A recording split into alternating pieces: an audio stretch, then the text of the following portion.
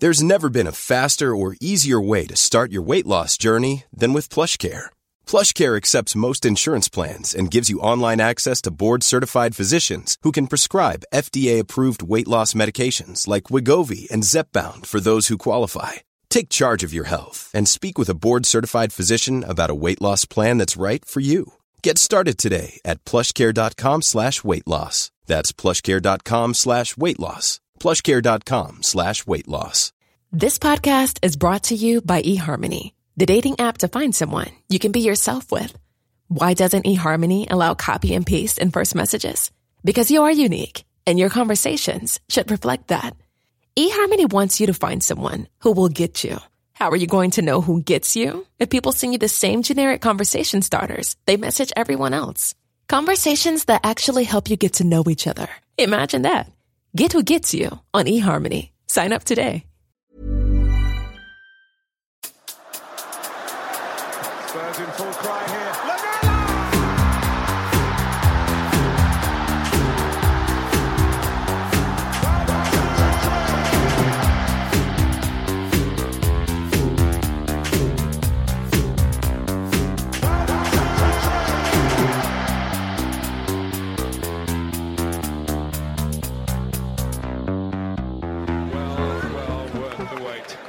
Welcome, listeners, to The Extra Inch. My name's Windy, and I'm joined by my sidekick and best friend, Bardi. Hello, Bardi. Hello, Windy. And our tactics guy, and a man who doesn't need a hair transplant because he has enough hair to make a very nice wig. I don't know, man. I don't know. I'm getting to that point. You know, it's long, but it's thin. I've accidentally landed in a comb over of like a non-deliberate creation.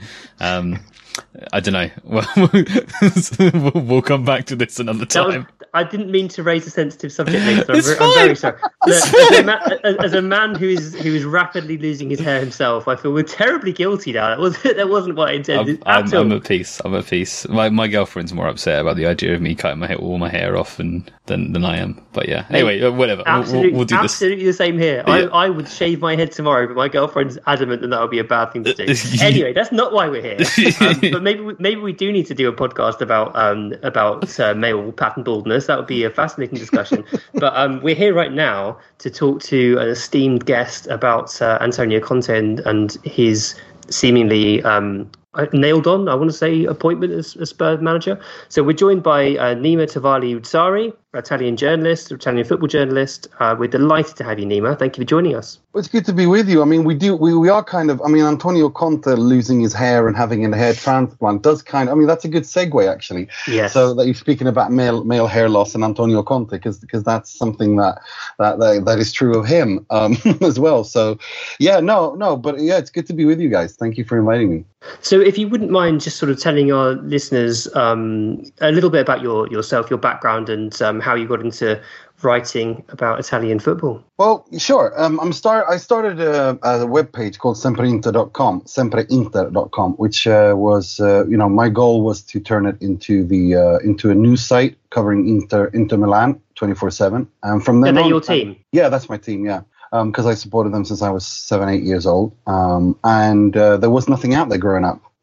When I, back in the 80s, obviously there was no internet. So I used to buy day-old gazettas from the newsstand with my pocket weekly allowance, and I used to pretend that I could read Italian, and had this dream that one day I'm gonna be at the San Siro, and yeah, I not only got to do that, I got to do a lot of fun stuff. I got to interview players and Zanetti and all that stuff, which was kind of cool.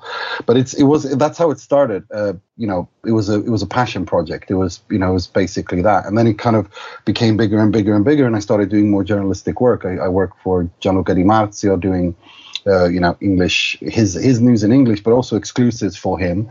I did quite a few exclusives for Goal over the years, and also now I do for Football Italia sometimes, and Forza Italian Football as well. And then we also have the Italian Football podcast, which I started with two colleagues.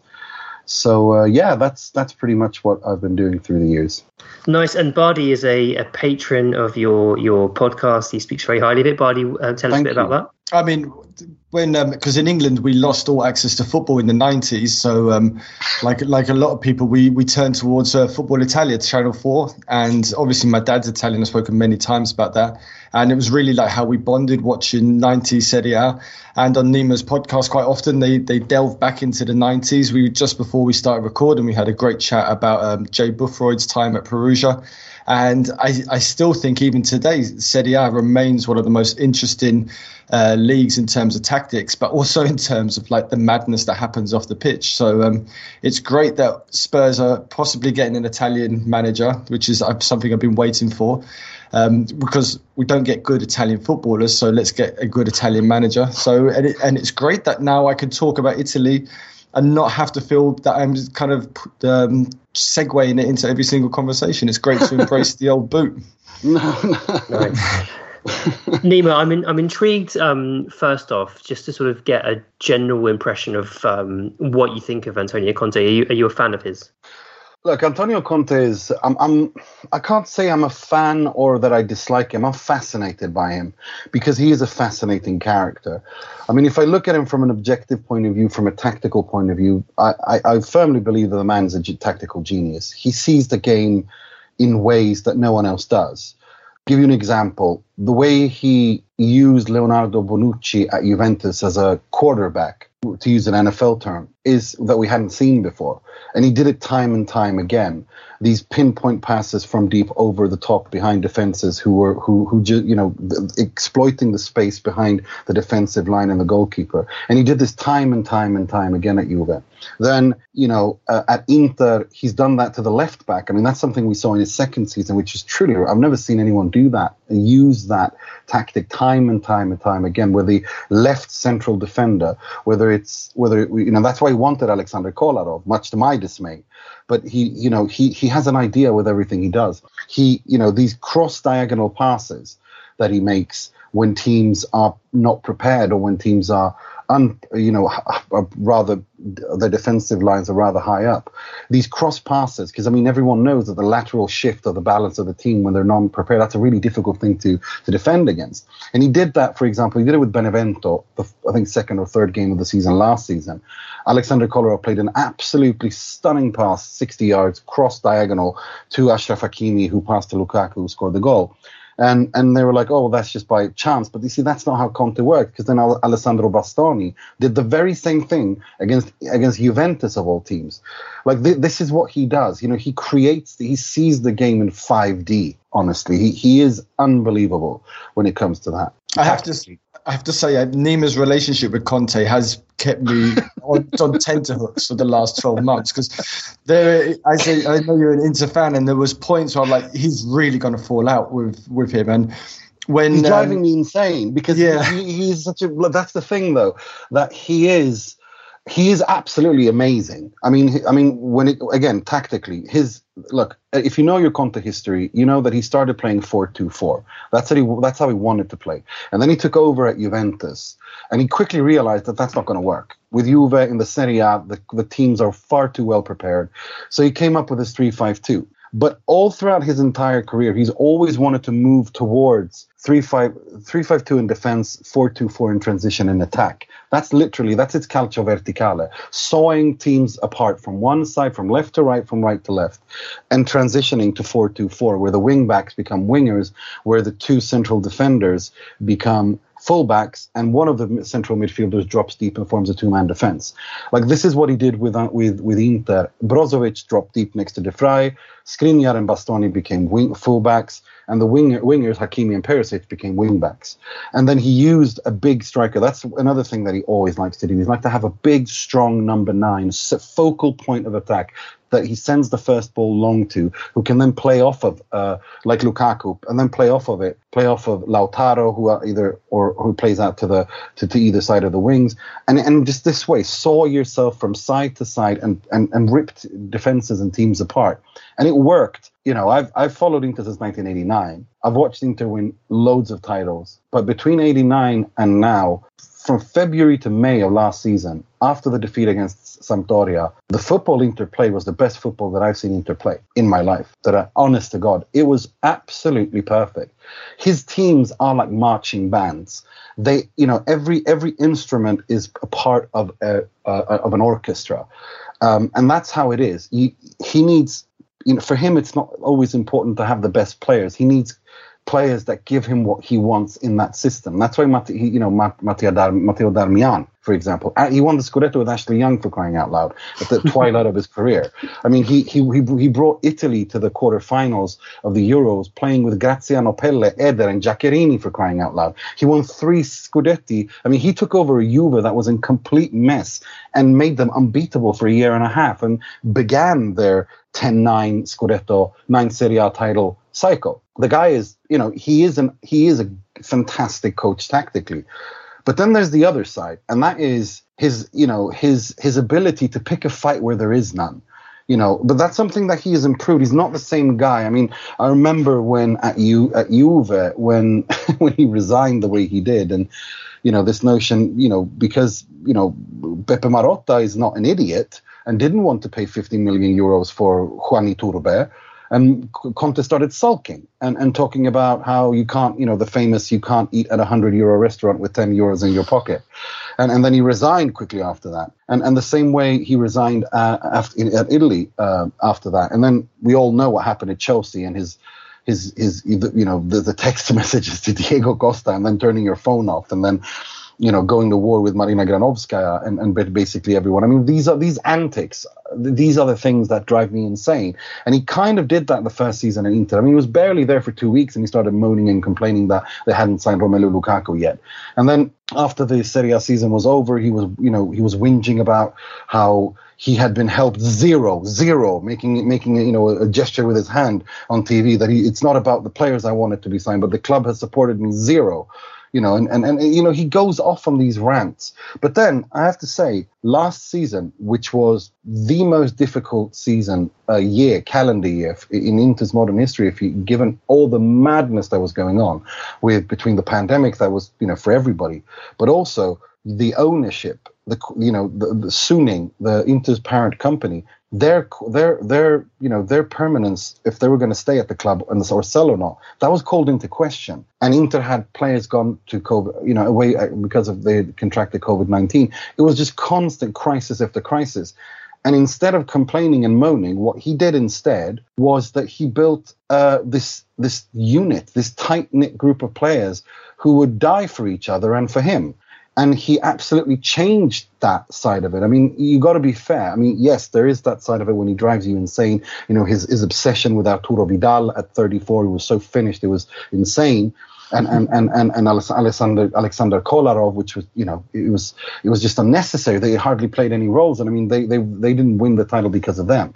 But then there's the other side, that he does adapt. I mean, I always believe that Antonio Conte is at his absolute peak when his back is against the wall and he can't buy players, when he's forced to create and build with what he's got. And that's what happened at Inter last January. He realized, look, there is no cavalry coming. There is no money. These are the players I have to deal with, and I have to make the best of it. And that's when he transformed Christian Eriksen and worked with him and Ivan Perisic. And he got these two players. I mean, remember, these aren't young, impressionable teens. These are established world-class players who'd already won lots of titles. I mean, Perisic just came off the back of a treble. Christian Eriksen was 28 years old. He wasn't a teenager. He was already an established player in his right. But he got them to not only buy into to this new system, but he also got them to embrace it wholeheartedly. And when you're able to do that and get everyone involved, every single Inter player felt involved in the group and in the project, and was, when you do that, and you're so solid tactically, and when it comes to playing, I mean, when it comes to preparing for one match a week, there is no one on earth better than that man, because he obsesses. That's why he struggled in Europe, because he's so obsessive and such a perfectionist that, there's not enough time on the day to prepare like that for 2 matches a week. There just isn't. And that's why he struggled in Europe. I think, because he just can't, even although it should be said he brought Inter to a Europa League final, although that was rather special because of COVID, that was played like a mini tournament at the end of the season. But when a normal season, he failed to bring Inter through from the group stages. I mean, let's not forget that. That's also part of it. But then when it all worked, when his back was against the wall and he realized him sulking and bottling is just going to hurt him and the team, then he kind of went into another mode and stopped moaning and just completely just worked overtime and turned Inter into an incredible machine, because Inter just mopped the floor with every single team in the Serie A. They were unbeatable, and that was all him. It's quite interesting what you said about Conte's change of attitude, because we saw last season he had the famous boxing match with Martinez in the training ground after they'd had a fallout on the pitch. And I guess that does show, it shows that he's very different, but it does show that he's perhaps learning and has mellowed a little bit. Yeah, I mean, let's remember how that whole thing started. I mean, that was a game after Inter have secured their first Serie A title in 11 years. And he brings Lautaro Martinez on in a meaningless game and then substitutes him right off and barks at him like a rabid dog, foaming at the mouth whilst he's Lautaro walking off, telling him, yelling at him to STFU and don't you talk, sit down and shut the F up. And he's just hammering him. And he's getting angry and kicking bottles and stuff. And everyone is trying to, okay, Lautaro, calm down. And then, Oriali, who is his assistant, who I'm sure will join him at Spurs, he's a man out of the same cloth. He goes up to Lautaro and tells him to sit down and shut up. And afterwards, obviously, Javier Zanetti got involved because, he's the vice president. He understands these issues and he didn't want it to get, so he used his prestige and he basically, got involved, talked to Lautaro, diffuse the situation brilliantly, and do what they always do at Inter when there's a conflict. They have a giant barbecue. That's the Argentinian asado. That's the Argentinian remedy for fixing all problems when there's been a conflict that's not really that serious. And they had a massive asado where Lautaro was grilling the meat, and they all ate together. And then afterwards they had that mock boxing game. And they kind of made fun of it. But that's how he is. He is. It's his way or the highway. It doesn't matter if it's Diego Costa, Lautaro Martinez, who it is. It is his way or the highway. It's so fascinating, and Spurs' players have obviously had a lot of this already under Jose Mourinho, an authoritarian coach who will not accept anything that's not his way. So I do sort of wonder how that transition is going to work. I'm really. I think it's different. That's actually a really good point. But I think it's different with Mourinho, because Mourinho, as much as I love him as an Interista, as an Inter fan, I think Mourinho, he's not stuck with the times tactically. And also in terms of man management, Conte knows how to deal with these young players. I mean, a lot of Mourinho can't work with young players. This generation, I think more than anything, more than a tactical issue, it's a communication issue. Absolutely. Because Mourinho's strength is his communication, and he can't communicate with the Pogba generation, with the Lampard and the Zanettis and the Drogba generation, John Terry. There was no problem there. But he can't. He struggles to deal with these young people. Conte does not. Let's remember, Conte is the one who launched Christensen in Chelsea, launched Pogba at Juve, Bastoni at Inter. He has no problem giving young players or communicating with young players or giving them a chance, as long as they do what he says. And he's very good at building a dressing room. He's very good at building a unit. I mean, everybody at Inter said he was like a bigger brother to that team, and he so it's not like Mourinho at all. I think it's wrong to say that, because I think Mourinho's ability, both in terms of his ability to communicate, which is second to none when he was at his peak, but also a little bit his tactical astuteness is not at. It's gone sour. I mean, his pass by date is already gone. But with Conte, that's not the case. He is a winner. He's still very much a guy whose communication and tactical ability is not past his best at all. So I think what you're getting with Conte is what you thought you got with Mourinho. I feel like, there's this, I guess, a bit of a worry, although in some cases it's not a worry, it's like there's a glee around it, that like several of our players will just to be completely excommunicated by Conte immediately. And I think so Eriksen joining into last season, coming in as a player that Conte didn't want, and so immediately sort of not being involved, but then Conte sort of came round to him and said, well, actually, this is a brilliant player, and then he became a starter and was important in the push for the title. Do you think that there should be concern that like several of our players will just be alienated, or do you think that is a misconception, like you're saying with the poor comparison to Mourinho? He will give every single one of them a chance. There's no doubt about that. I think, when I look at that, I understand a lot of people are surprised, and I was a little bit as well, because I know that he wants the Man United job. That's the grandeur of the club, the stature of the club. That's how he sees himself at that level, and he wanted that job. Let's not beat around the bush with that. But I think when he realized that was just not going to happen, when the Tottenham offer came around, he sees Paratici there, who he knows well and can work well with. And then he looks at that squad and goes, hang on a minute, I can do things with that squad. It's very suitable to his football. And I think the signings that he wants will be primarily in midfield. I think players like Franck Kessié, whose contract expires, and he wanted him when he was at Inter, his contract expires and he's not going to extend with Milan. Brozovic is a player who he loved at Inter, whose contract is also expiring, and he's yet to sign a contract extension. These are players I think he will go for. But I mean, I look at the wing backs, they all suit his football. I look at the central defenders, I think Romero is absolutely suited to him. Harry Kane for sure. I mean, big, strong player.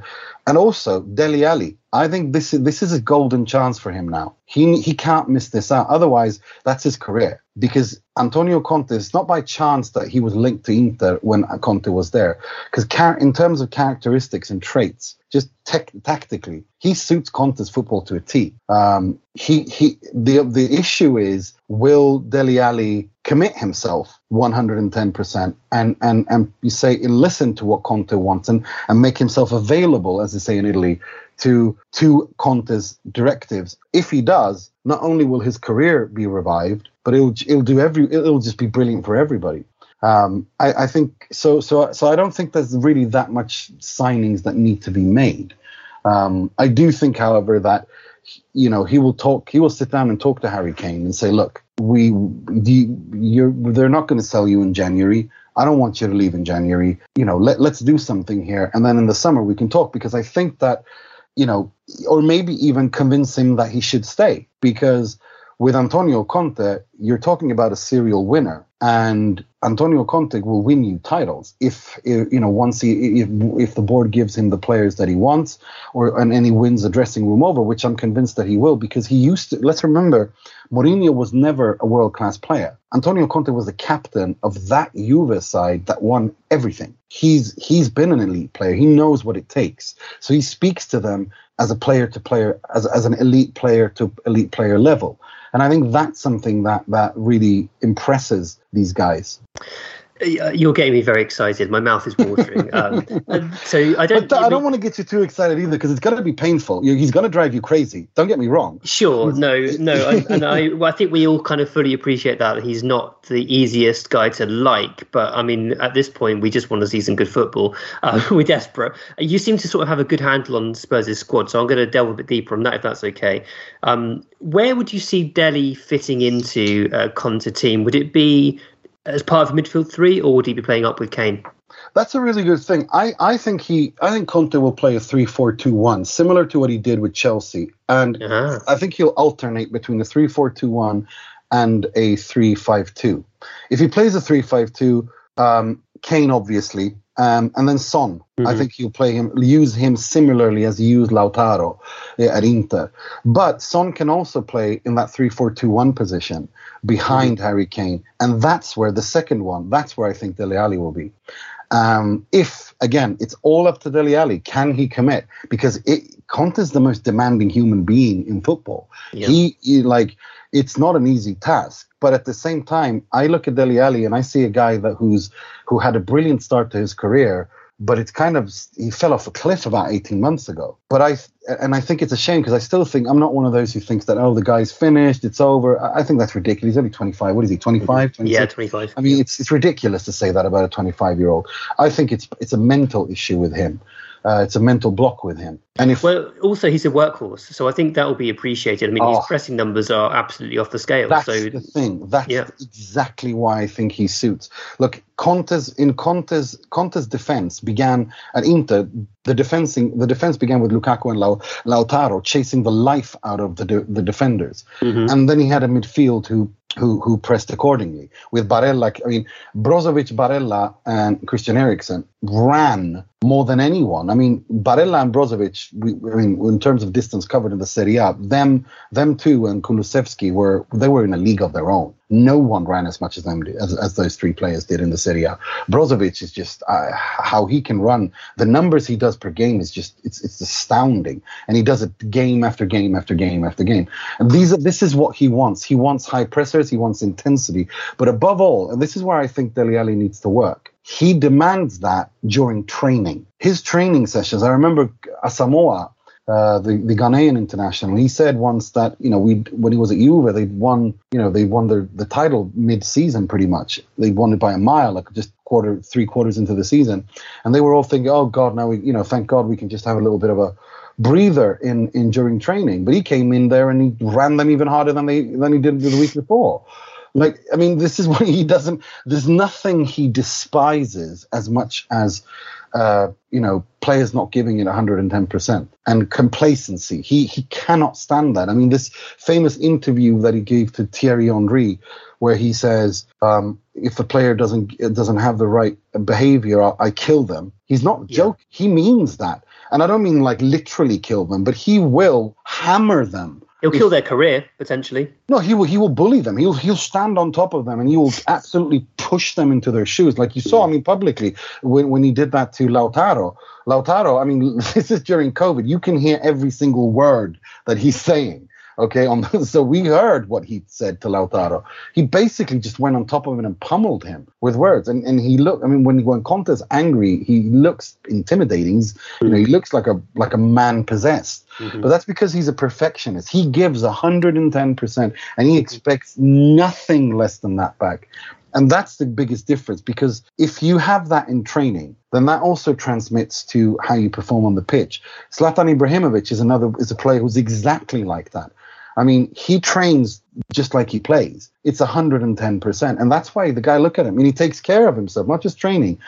Off the pitch, he's 40 years old, and look at what he's doing. Yeah. I mean, that's Conte. That's the level of professionalism required to win, and he knows that. So if the players are going to buy into him, what about there's another character we haven't mentioned yet, and that's Daniel Levy. Could we get to a point where Conte's on the sideline flicking the bird to Daniel Levy like he did to Agnelli at Juventus recently?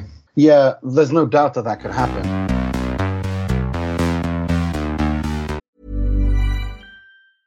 Hey, I'm Ryan Reynolds. Recently, I asked Mint Mobile's legal team if big wireless companies are allowed to raise prices due to inflation. They said yes. And then when I asked if raising prices technically violates those onerous 2-year contracts, they said, "What the f*** are you talking about, you insane Hollywood ass?"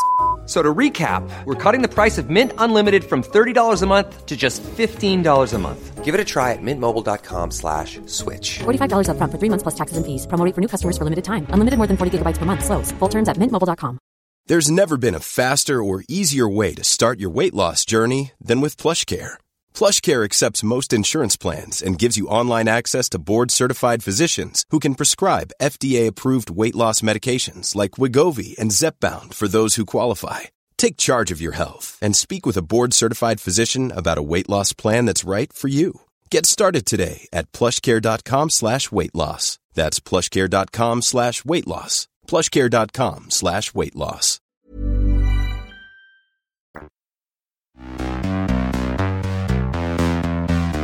Look, you don't promise Conte and go back on it. If you do, Daniel Levy has no idea the misery and shitstorm that is coming his way. He has no idea what he's in store for.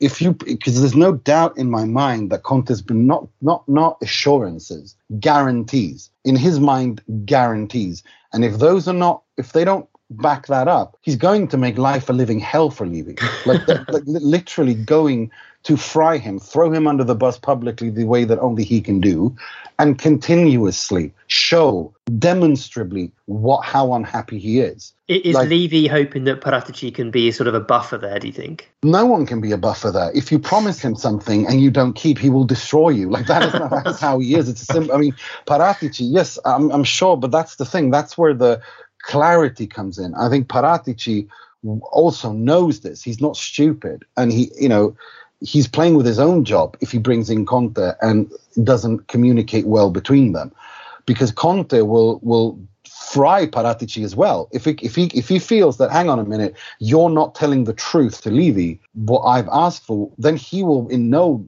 uncertain terms make that known. Like, no one is sacred. When it comes to his work, he is a professional. Everything means something. If you promise him this, if this is what's been said, it will be delivered, because from his perspective, he delivers all the way. Do you know what I mean? Like, this is the mentality he has. He's a little bit like an artist when it comes to his work. He's hysterical, yeah. but he's a perfectionist. He's going to hold up his end of the bargain, and he expects everyone else to do the same. Yeah. Oh yes, and he's a perfectionist. Yeah, and I guess then that if things don't go well, he's going to think that everything he's done is right. It must be something that someone else is doing that's wrong. Exactly like that. I mean, that's what I mean. That he's a fascinating character, and I have a love-hate relationship with him, because on the one side you think all the brilliant stuff. I mean, the man management, the ability to develop players, the ability to see talent, to build a system and get the best out of every player, to revitalize careers, all that stuff, to elevate the value of players at the club. I mean, all that stuff he does. But then you have the other side when he's unhappy and he goes into this, nuclear meltdown where he just deep fries everything and everyone around him. And that can be really annoying and frustrating to have to deal with, especially when, at Inter, he was literally given everything he wanted. The club broke the transfer record twice in one summer to get him Barella and Lukaku, and still he was upset. He was going, only I know, this is a quote, only I know what I had to go through to get Lukaku here. Do you know what? Can you hear that this guy is literally Jesus dying on the cross? I'm such a victim here. Like, that's how he is. But when he's happy, when things are working, it's paradise. It is paradise. And there is no in between with him. He's very bipolar that way. It's either heaven or hell.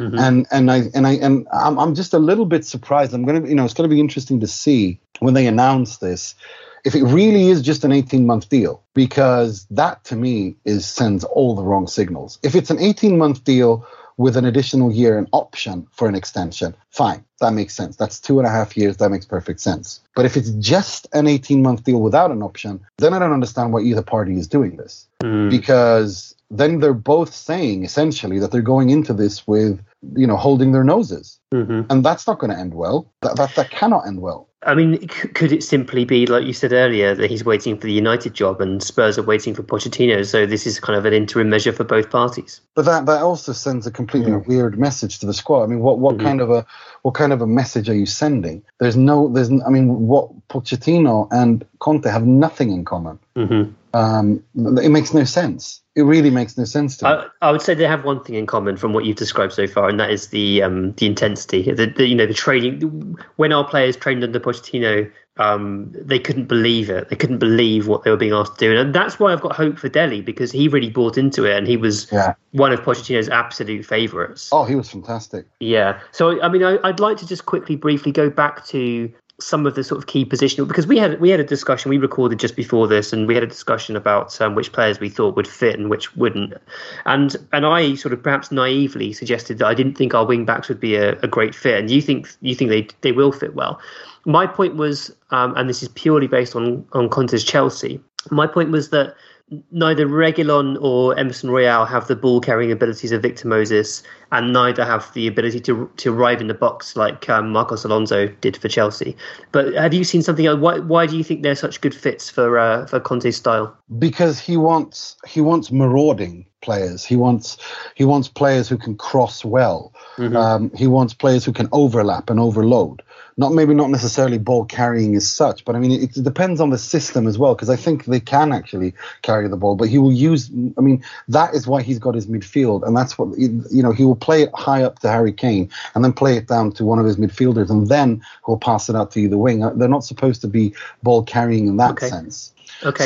So he wants them to overlap.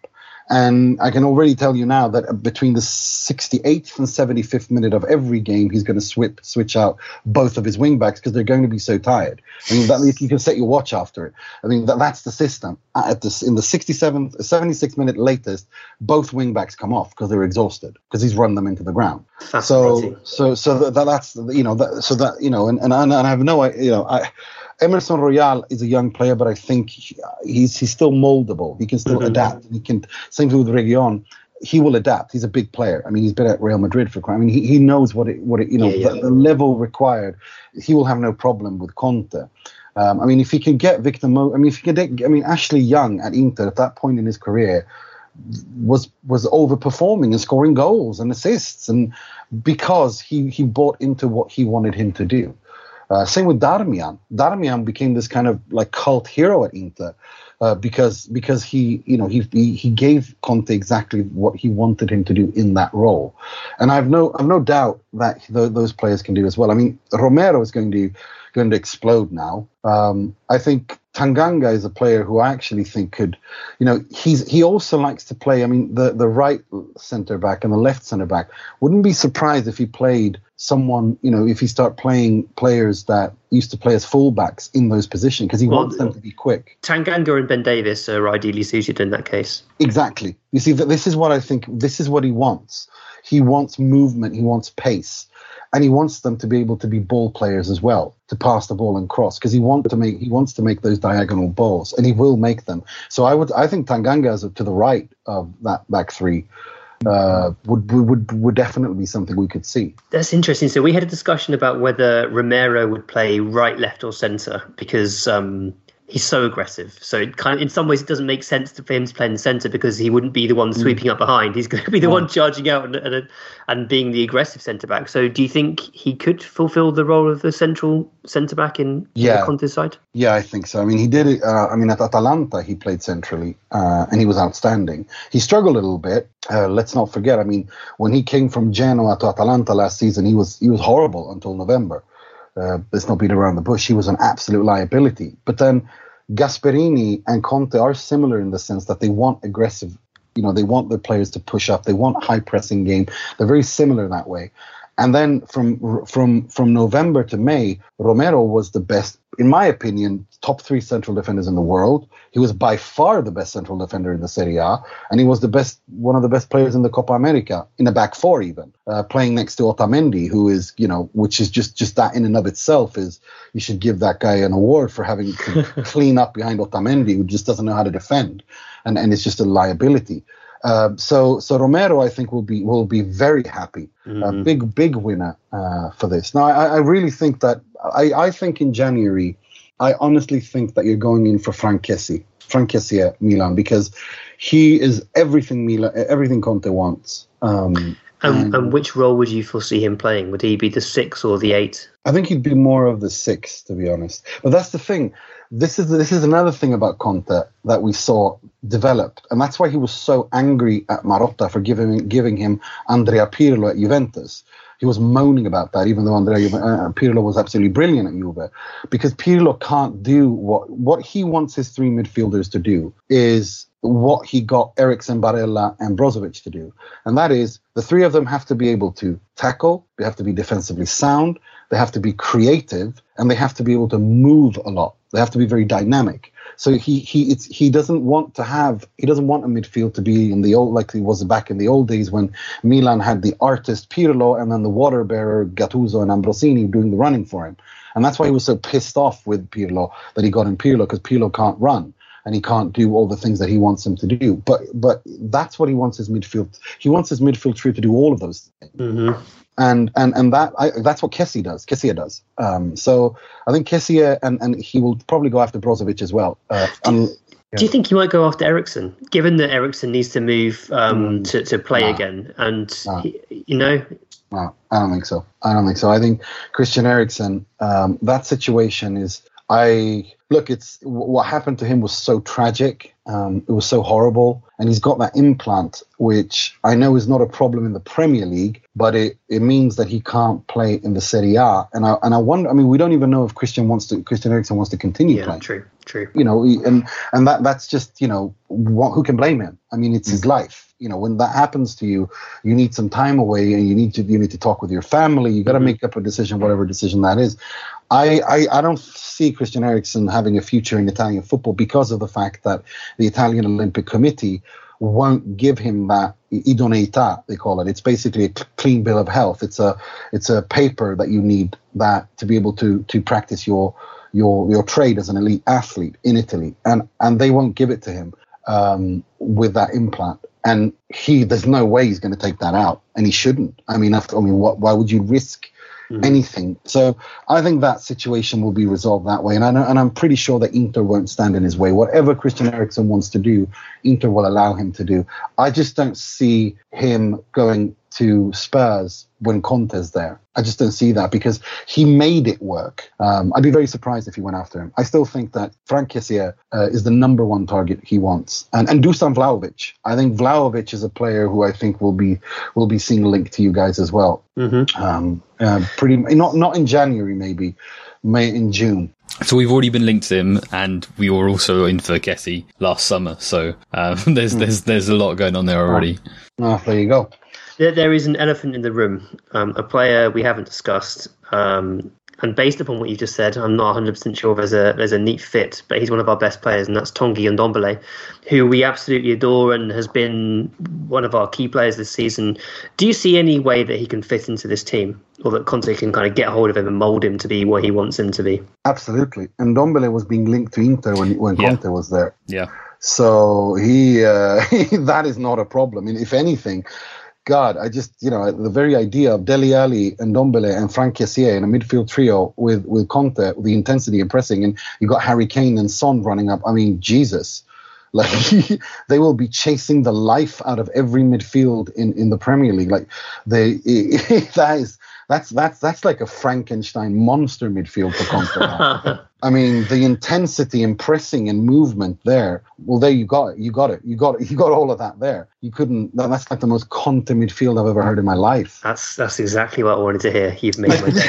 I think what Nima doesn't know is earlier today I was getting quite upset with Windy, because this Conte link has been like Christmas for me. I'm so happy, and Windy's been very down about it, and I was just like, not down, just not high, just not high. But no, you should be high. You're getting everything you wanted, of course. But I understand he's not packaged up in a Graham Potter little neat box and a bow that you like your football managers to be. But I'm so happy we've had this conversation, because I can see Windy's face changing. I can see him joining us on board the Conte train. I can see it now.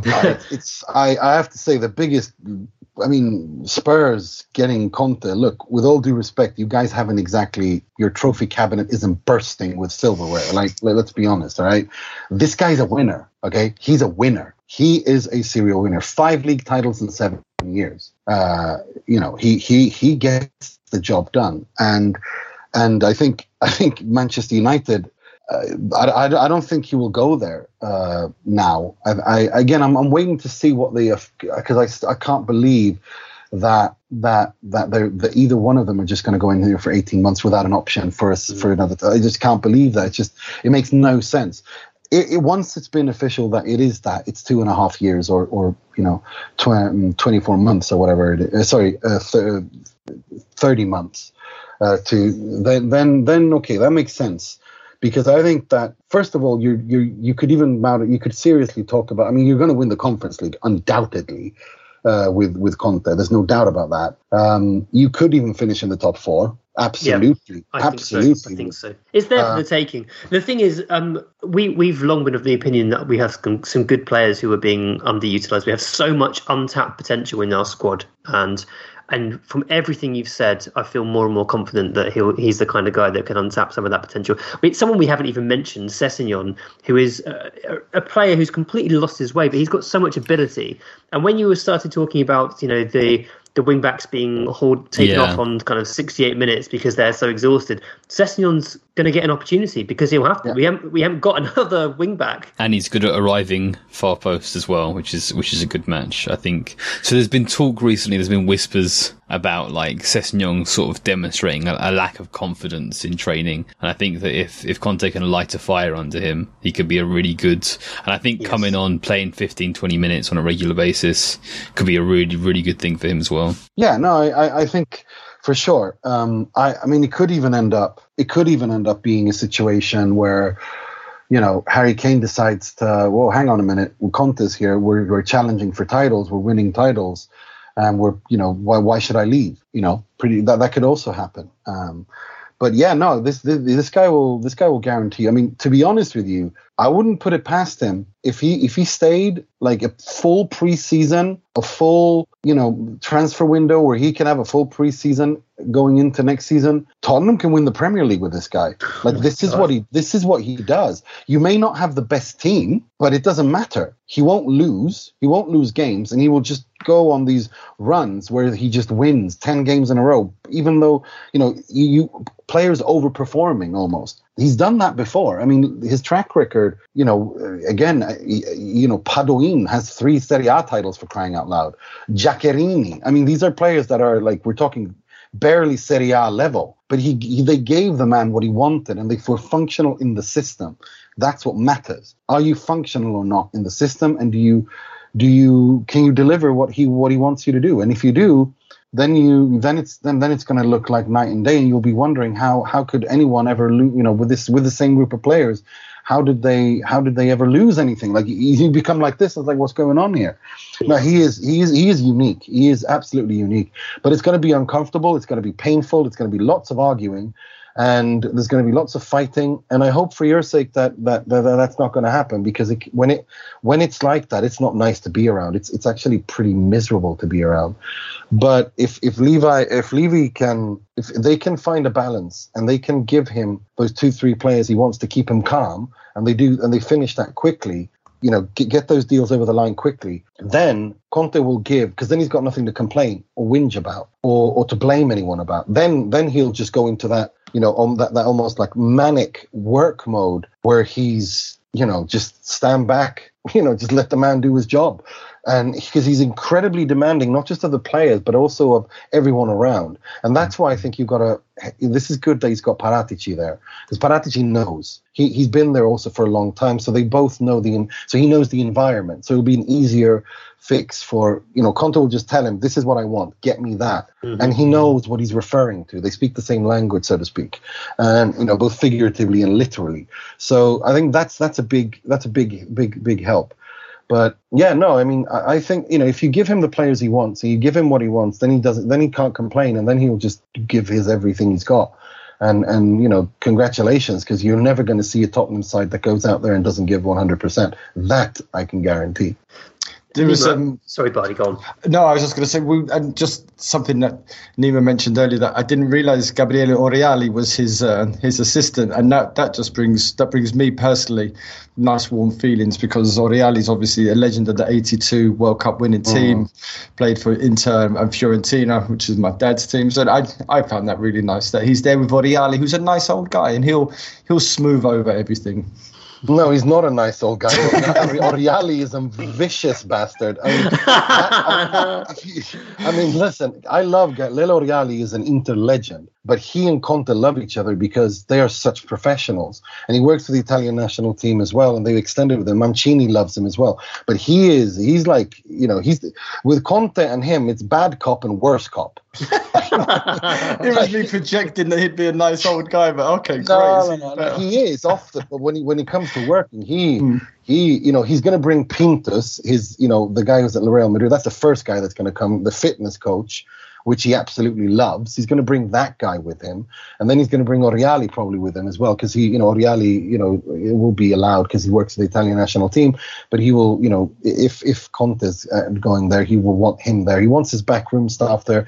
I wonder if he'll bring Stellini again, his assistant coach, all these guys. He's got his backroom staff already assembled.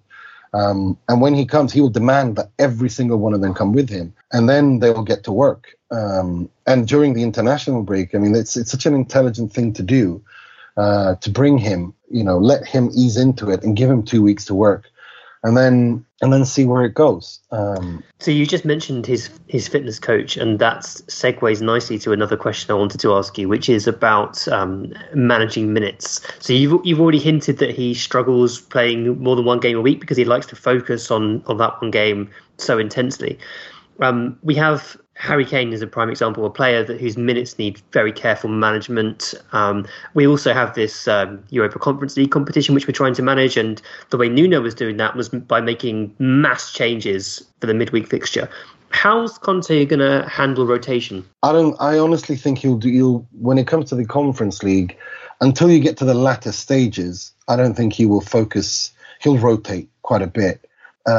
Maybe in the beginning he won't, because he wants to put his stamp down. But moving on, for him, it's the Champions League. He has to get them back into the Champions League. It's as simple as that. That's why he's there. So that'll be his number one priority. Everything else will be, in terms of priorities, be down, be below that. But no, I have no concern over this man not being able to, because of the fact that his training regime is so specific and so precise, and he works them a lot, but he works them in the right way. It's not just, it's not this old fashioned, 1970s, just go out and run up and down until you can't run anymore. No. It's very scientific. It's all very carefully planned out.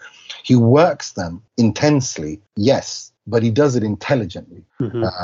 Unless you have a player who's made of glass, like Stefano Sensi is, who will just struggle, then you want, which I don't think you have, then then you'll be fine. Pintus, under Inter, the COVID season where this was barely any break for any of them. Inter barely had any injuries because of the fact that Pintus had, and Conte had trained them properly and knew how to use them and rehabilitate them between matches so that they didn't get overworked. So no, it was. I'm not too worried about that at all. If there's anything he knows, it's that. It has been such a pleasure, Nima. Thank you so much for your expertise, for your time. We really appreciate it. You've got me so excited, like you wouldn't believe, about this appointment now. I'm just intrigued to see how it's going to pan out. It's going to be a journey anyway. Really appreciate it. Where can people follow you? Where can people follow your stuff? Well, I'm on Twitter at Nima, TAVROOD. And if you want to follow us on the Italian Football Podcast, it's just like you guys. We're on Patreon too, patreon.com/TIFP, and sempreinter.com for internews. Wonderful. You've been listening to The Extra Inch. Thanks to Nathan A. Clark for production. Thanks to Bardi for being Italian. Thanks to Adam Gardner for the artwork. Thanks to David Lindmer for our intro music. You can find him on Twitter at DavyShambles and his SoundCloud DLindmer. Do check him out, he's great. Follow us on Twitter and Facebook at The Extra Inch. Email us via podcast@theextrainch.co.uk and subscribe via your usual podcast platforms. And if you do enjoy the podcast, consider leaving us a rating and review. That would really help.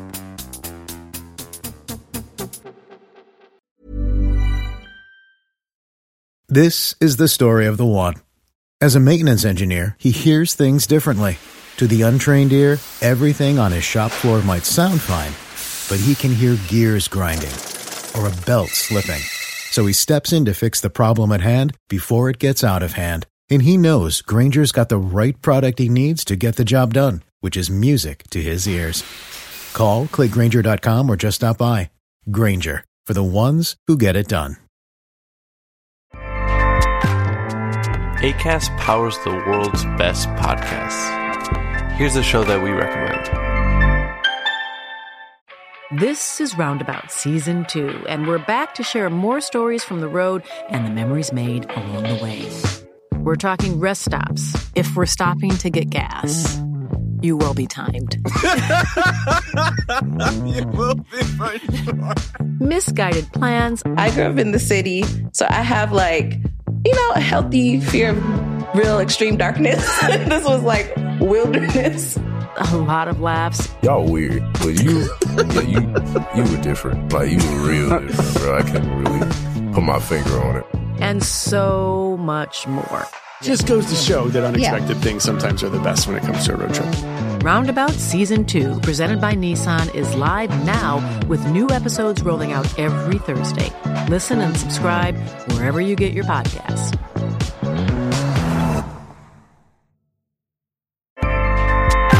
Acast helps creators launch, grow, and monetize their podcasts everywhere. Acast.com.